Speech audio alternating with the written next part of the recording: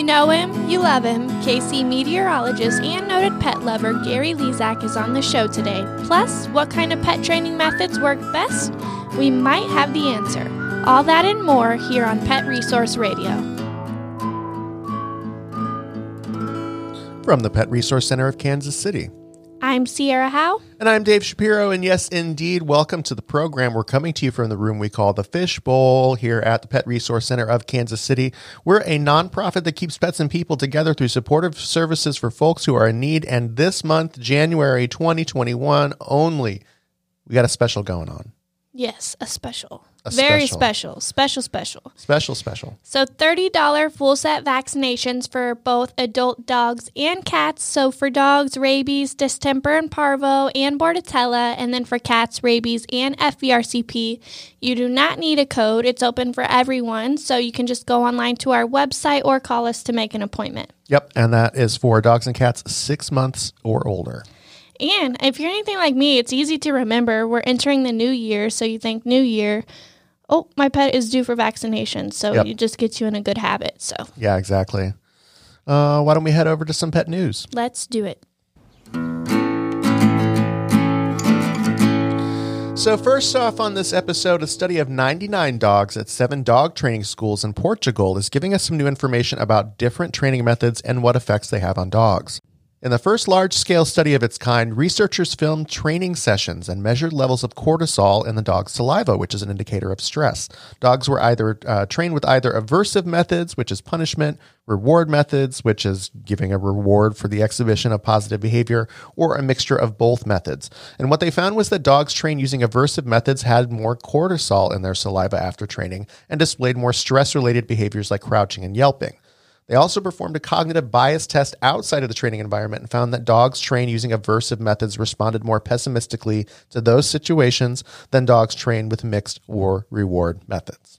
And it makes sense. We were chatting a little bit before, but it's like somebody gives you a cookie to do something, you're going to do it. Yeah. But if you don't do it and then they hit you with the stick, you're not going to want to do it anymore because you're getting hit with a stick. Right. Or you may do it just so that you don't get hit with the stick, but it's not really becoming like a learned behavior. It's becoming a fear mechanism. Yeah, and then you're scared all the time that you're going to get hit with a stick. Right. When you really just want the cookie for being a good little boy or girl. Yeah, exactly. I don't understand. It doesn't make any sense. Yeah. Speaking of, we have another story, and it's one of my favorite stories. It's about a little Rottweiler named Jakey, and she really knows what's important, which is carbs. Everybody loves carbs. So you see, she protects the house's bread, and she doesn't eat it. She just keeps it safe, and she's done so since they moved into their farmhouse about 4 years ago, and it doesn't matter if it's on the counter, in the bread box, the pantry, even in the fridge, wherever it is, she will find it, and then she takes it behind the couch, lays right next to it, or puts it in the closet for safekeeping. And then when her mom gets home, she'll lead her mom exactly to the spot where the bread is at. Yep, keeping it safe. And if there's no bread, she goes and she gets cookies. And I read 17 cookies. She picked them up and placed them in different parts of the house without breaking a single cookie. And then her mom said that if there's no cookies or any other baked goods, then she'll move on to the butter, which I can add a little short story here. When I was a kid, my mom would be baking, and every time she would have the butter out on the counter, I would steal the butter and go hide underneath the counter or underneath the table, sorry. And I would just dip my fingers in it and then eat it and then go put it back, and there's these fingerprints. Big finger marks in the butter. That's hilarious. So Jakey is definitely my type of dog. I mean, Beasley, I've talked about her and her little bread issue. Mm-hmm. She likes to eat it when I'm gone, but maybe I can use positive reinforcement to have her guard it. Yeah, I think that sounds fantastic. Hopefully just not touch it at all. That would be ideal, but Jakey is cute, so... why don't we go talk to Gary Lezak? Alrighty.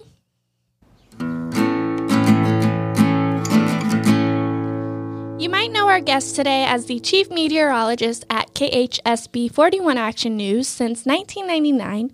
You might know him as number one in weather forecasting here in Kansas City, but you definitely know him as a friend to animals and an all-around good guy. Gary Lezak, welcome to Pet Resource Radio.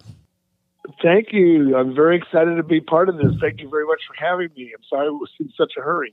Oh, no worries at all. So we'll just go ahead and hop right into it. And it's only right to start the interview off talking about your two pups, Sunny and Rainbow. So tell us a little bit about them and how they came into your life.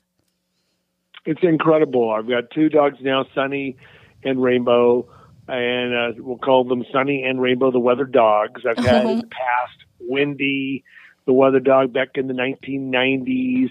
I adopted her in 1991 when she was a little over a year old. And then I had Stormy and Windy, then Stormy, Windy, and Breezy, then Breezy and Stormy, then Breezy, Stormy, and Sunny, and then Sunny all by herself. And then we adopted Rainbow a little over a year ago, and it's been a blessing. These dogs are just tremendous. They go almost everywhere with me, and they both know tricks, and I love them unconditionally. And, of course, they love me unconditionally, which is amazing. Of course, of course. And so you mentioned that you adopted them, so why do you choose to adopt? I chose to adopt through what I learned over the many, many years and how many homeless pets there are out there. And when I first started in my career, we had the Humane Society and other pet adoption agencies on our shows. And I when I adopted Wendy years ago, actually friends of mine adopted her from this place called Second Chance Animal Sanctuary in Norman, Oklahoma. And I went and they let me take Wendy home with me. But I learned that the best pets, you can have the best pets, 15 years of your life with these dogs, just through adoptions. You can get the mixed dogs. You can get purebred dogs, I'm sure, but those mixed breed dogs are just tremendous. Rainbow is a black lab mix, not sure exactly what. I wonder if it's Great Dane. She's not that big. And then Sunny is Australian Shepherd mix. And they're both all wonderful and so unique. And adopting is just a great experience. Yeah, I have a little rescue myself. Her name is Maybe, and I got her from Wayside Waves back in 2018. And she actually looks a lot like your little Sunny. She's a little tan shepherd mix, and she has the black along her back and her ears. Oh. And she's just a doll. She's spunky, but, she's still a little nervous. That's fantastic. Yeah, but mean the world to me. And so it seems like you've grown up with pets for most of your life. So big picture, what do they mean to you, and what types of impacts have they had on you long term? The impact they have on me every single minute of every single day, it seems like to me. I mean, it's just amazing what dogs teach you, what adoptables teach you, and just through their unconditional love. I'm watching Rainbow right now. She's analyzing the field beyond our condo here on the plaza, and she's just making sure everything's safe. And she's so smart and so wonderful. It's just a great experience. I mean, it's when I was in the hospital with cancer in 1999, Wendy was an inspiration. My partner Andy was able to bring Wendy to the hospital, and the dogs are just a big, huge part of my life. I love playing with them. I love taking them for walks. I love sharing my life with them, and I think they love sharing their life with me. Yeah, and we talk to plenty of clients almost every day, or clients who have said to us literally that their pets have saved their lives, that they don't have anybody else, unfortunately, to be there for them, so they lean on their pets.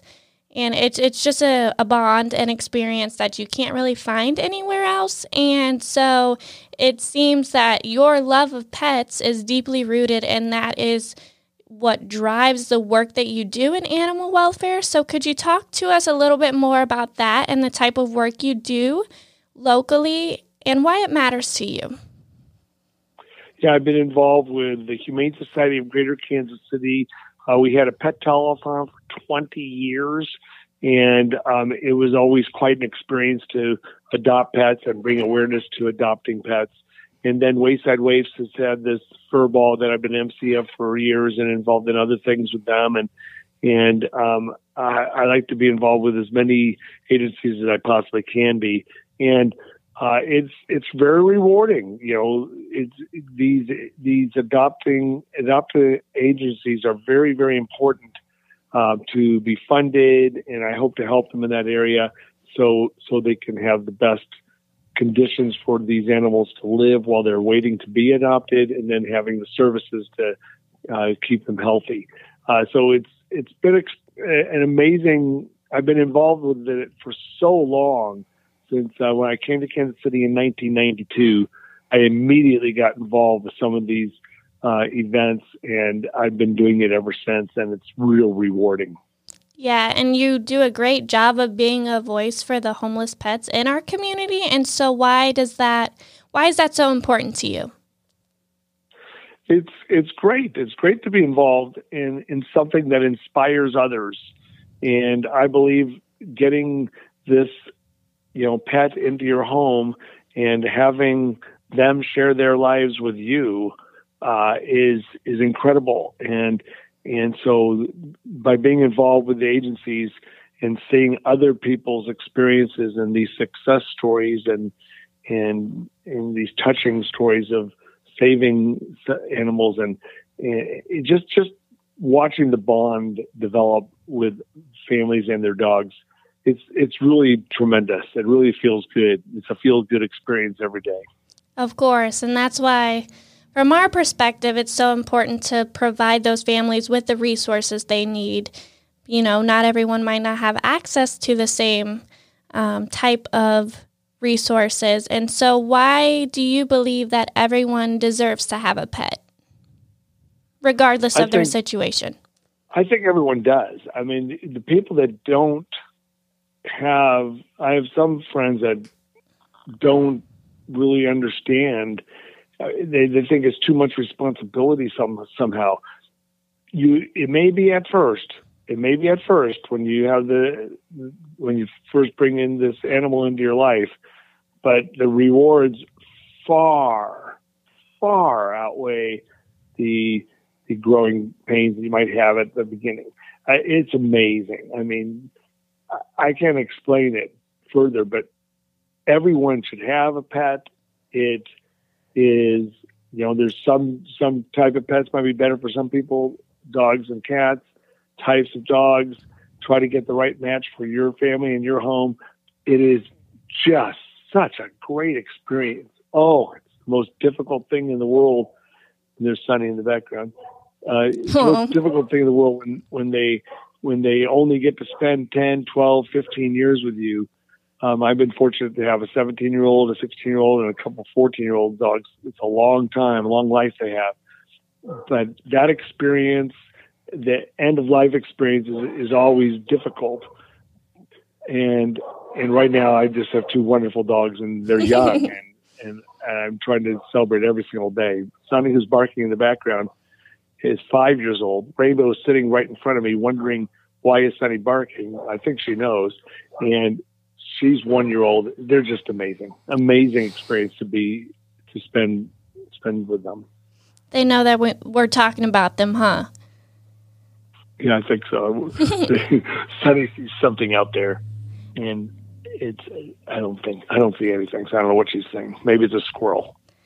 But you mentioned earlier that finding the pet that's perfect for your home is so important, and that made me start thinking about why it's so important to adopt, because there's so many.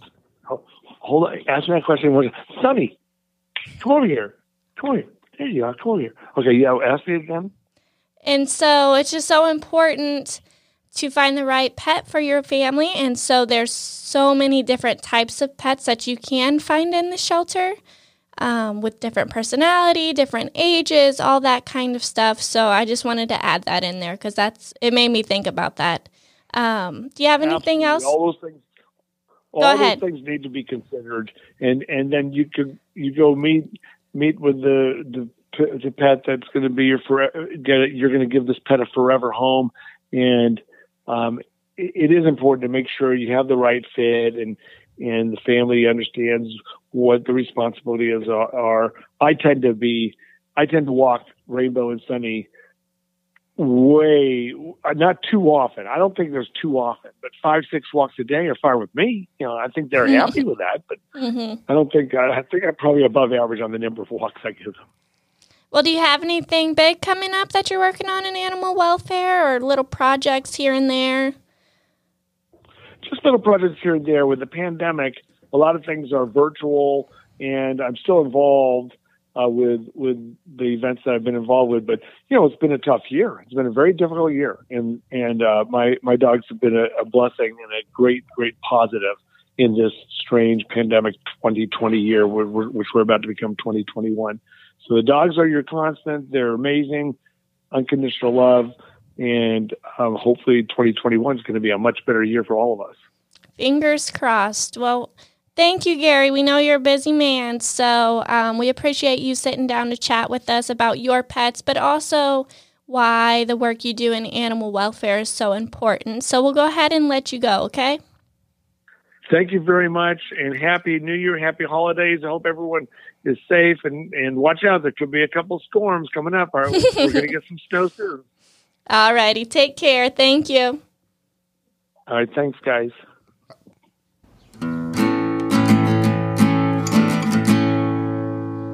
Because it's winter and because it's cold and we're naturally spending less time outside, we thought we'd spend some time today talking about enrichment. Now, what is enrichment? Well, it's the means by which we keep pets from being bored, as well as teach them how to entertain themselves, which is something I think we all know a little about after last year. A non-bored pet means a satisfied pet, less likely to act up or get into something they're not supposed to. It's just better for everybody. Now, for dogs, you do need to take them outside, and that doesn't mean just opening the door and letting them go potty. We know it's cold, but taking them on walks, for example, is a great way to stimulate their brain by letting them use that awesome sense of smell that they have and experiencing whatever surprises await you on your route, which, speaking of, you should vary your route. Giving them a new and varied stimuli helps keep their brains going. Another great way to enrich your pet's life is through food and treats. Providing puzzle feeders can not only help discourage scarfing down all that food at once, but giving them a little bit of challenge plays into their hunting and foraging skills. You don't even have to buy a puzzle feeder. There are tons of designs online for you to put one together. Interactive toys are another way to provide enrichment. Cat owners are no stranger to the fishing pole or the laser pointer. My dogs love that too.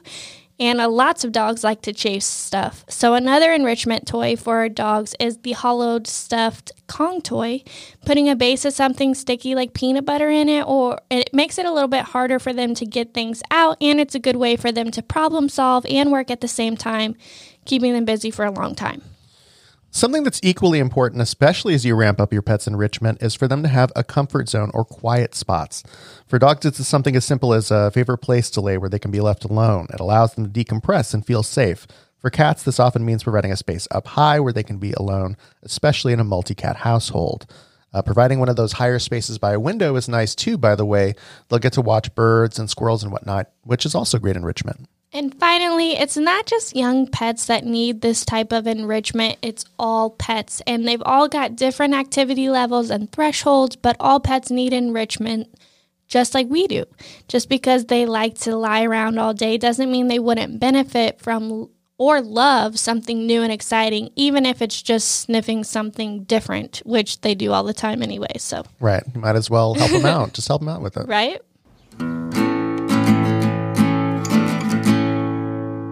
And now we say goodbye to you, friends. Big thanks again to Gary Lezak for being on the program today. As for us, we're a nonprofit trying to keep pets and people together in this crazy mixed up world, and you can help us by donating or volunteering at prckc.org.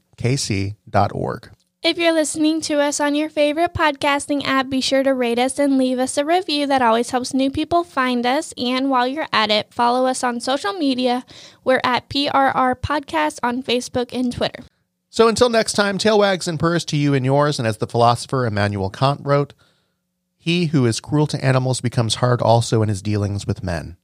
We can judge the heart of a man by his treatment of animals. Take care. Pet Resource Radio is a production of the Pet Resource Center of Kansas City, hosted and produced by Sierra Howe and myself, Dave Shapiro. Recorded, mixed, and edited by Dave Shapiro. Music by Hazel Raw Musical Industries, a.k.a. me. More info at soundcloud.com/Hazel Raw Musical Industries.